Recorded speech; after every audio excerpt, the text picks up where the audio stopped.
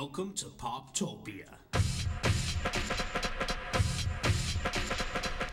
Welcome to Poptopia, your podcast for all things pop culture. I'm your host, Paul French, and it is Monday, January 4th, 2010, as we bid a farewell to 2009. That's right. Don't let the door hit you, 2009. 2010's here and is just much cuter than you. So there you have it. So what I'm going to do is I'm going to do a little bit of year-end stuff, just talk about the things in pop culture that I particularly enjoyed. And I was going to do like a 5 best and a 5 worst list, but to be quite honest, there's 2 reasons I'm not going to do it that way. With the worst list, it's just negativity, and hey, let's just avoid some negativity, shall we? I do enough of that, okay? To be fair, there's enough of that going around, and so I'm not going to get into what I really hated. I'll maybe talk about sort of biggest disappointment, but I don't want to get into this sucked and so did this, and this was awful. And going to try and stay away from that.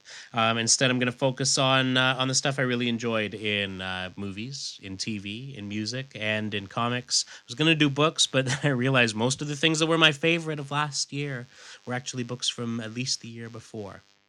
At best. Some of them even older than that. And so there's only one, and I'll just get that out of the way now. Is Stephen King's Under the Dome. It's one of the first Stephen King books in several years that's really excited me, and I'm only partway through it, but it's hard to put down. Easier because gravity takes over, because the thing is like a huge brick. I mean, it is a big book, and I guess that's part of it. Is it just feels like it's got the feel of things like in the Stand again, and so I've really been enjoying that one. So all right, so let's start with movies. Now, first off, you may end up sort of seeing my list and thinking, hey, there was some really good other stuff that came out this year too. Yeah, but I probably didn't see it. So, you're not going to end up with Inglourious Bastards on my list. Even if when I eventually see it, it ends up being like, wow, this was the greatest movie ever. I can't believe I missed this. Part of having a kid in the middle of the summer is you end up missing a whole bunch of movies in that last half of the year, and so I've only seen really a couple of movies in the last 5 months, and none of them were that great, I gotta say. So let's talk about my favorites, and so there's 5 of them, and this is in no particular order. These were just the 5 that after I thought, as I hit the end of the year, I think I really enjoyed those, and so these were the ones that really kind of stood out to me. First off, we got 500 Days of Summer. Longtime listeners to the show will know I'm usually somewhat down on romantic comedies. Why? Because most of them are terrible. They're absolutely awful, and I find a good judge of that is that it's a script that Hugh Grant chose. It can't be that good.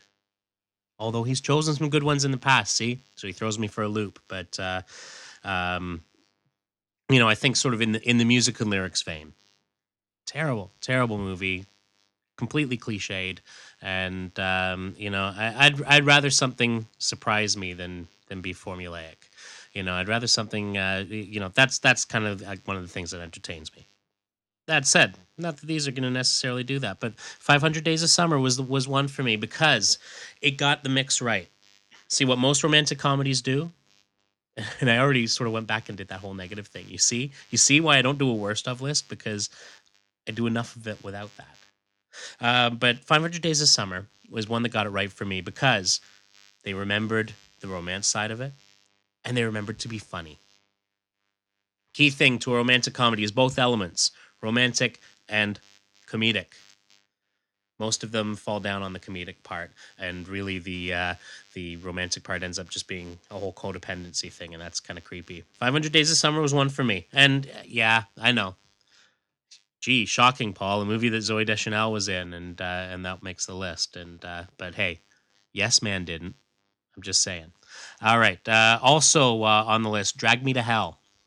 If nothing else, was it the greatest movie ever? No, but it was fun. I really enjoyed that movie, and I think a part of it is it just brings Sam Raimi back to his roots of doing horror. Anything that brings Sam Raimi back to horror movies is okay by me, and I'd frankly like to see a lot more of it. So that was one of them. The J.J. Abrams reboot of Star Trek. First time I've enjoyed a Star Trek movie since um, hmm, Wrath of Khan. I don't know. None of them have really grabbed me, and in fact, the franchise as a whole tends to kind of bore me. I watched a lot of Next Generation when I was in university, and didn't really continue on with it much beyond that. I would always watch the first couple of episodes of one of the new series, and it would never really stick with me. This stuck with me. I really enjoyed it. I had a fun time with it. Again, flawed. Yeah, sure, whatever. But fun. And I'll take fun over flawed anytime. And up next, and this one, this is a movie that I said to my wife, and I'm going to give an honorary mention to I Love You Man, because it kind of fell in that same vein for me, where basically I ended up going to see these two on my own, because I thought to myself, I'm going to see this movie, I'm going to think it's like funniest thing ever, and my wife's going to think it's the dumbest thing ever, and we'll both be right. But in both cases, I've since shown her these movies, and she's enjoyed them as well. So who knew? So yes, I Love You Man gets an honorable mention, because that was a really good one as well. I really did enjoy that, and it actually bore some rewatching, because again, has the romantic and the funny. The funny. In fact, it has the funny first. But the one that really got me was The Hangover. And The Hangover, again, just a fun movie. Hey, there's always a benefit for me to any movie that has some Vegas stuff in it, because I love me some Vegas. But this one, again, really made with the funny. Zach Galifianakis was as funny as I've ever seen him in this movie, and there's just little mannerisms that crack me up about him. Bradley Cooper kind of plays that persona that he gets cast in a lot these days, but plays it to really good funny effect. And Ed Helms, wow. Ed Helms just gives her in this, and so thoroughly enjoyed it. Enjoyed it as much, if not more, on the second viewing. So that always is the mark of a good one for me. And finally, and again, I said no particular order, but this one I gotta say was probably top of the stack, and that was Up. Um,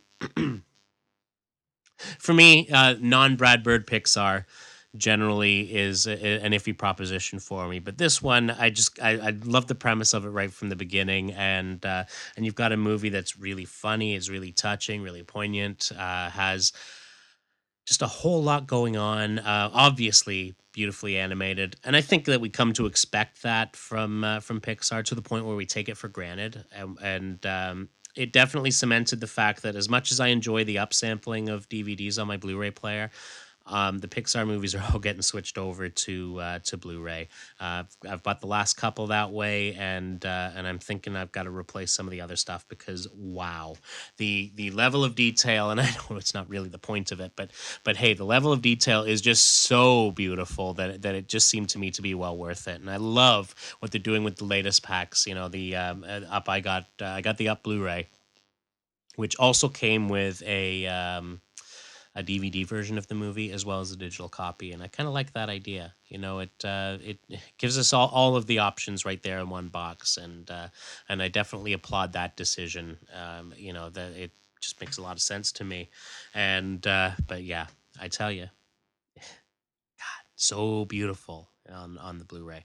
So that's definitely something to check out. Moving over to TV. Hey, you can take my list from a couple of years ago and probably, well, with the exception of one, pretty much paste the same thing in, because it's often a lot of the same type of stuff that comes in. First off, we'll talk 30 Rock. Um, I think my initial distaste for the show, and maybe distaste isn't the right word. My initial reluctance with the show at the very beginning was because of the whole everyone drawing comparisons between that and Studio 60, and with me being such a big Sorkin fan, I felt I had to take that side of it. But really, I enjoyed both, and continue to enjoy 30 Rock. It's always a highlight. It's one of the few shows I actually watch live, mainly because, as Matt Fraction said, Twitter is all about, basically the whole purpose for Twitter is to spoil 30 Rock for viewers on the West Coast, and or viewers that PVR it. So for me, 30 Rock is always a must watch, and it's the one of the very, very few live watches that I have, and always thoroughly enjoy it.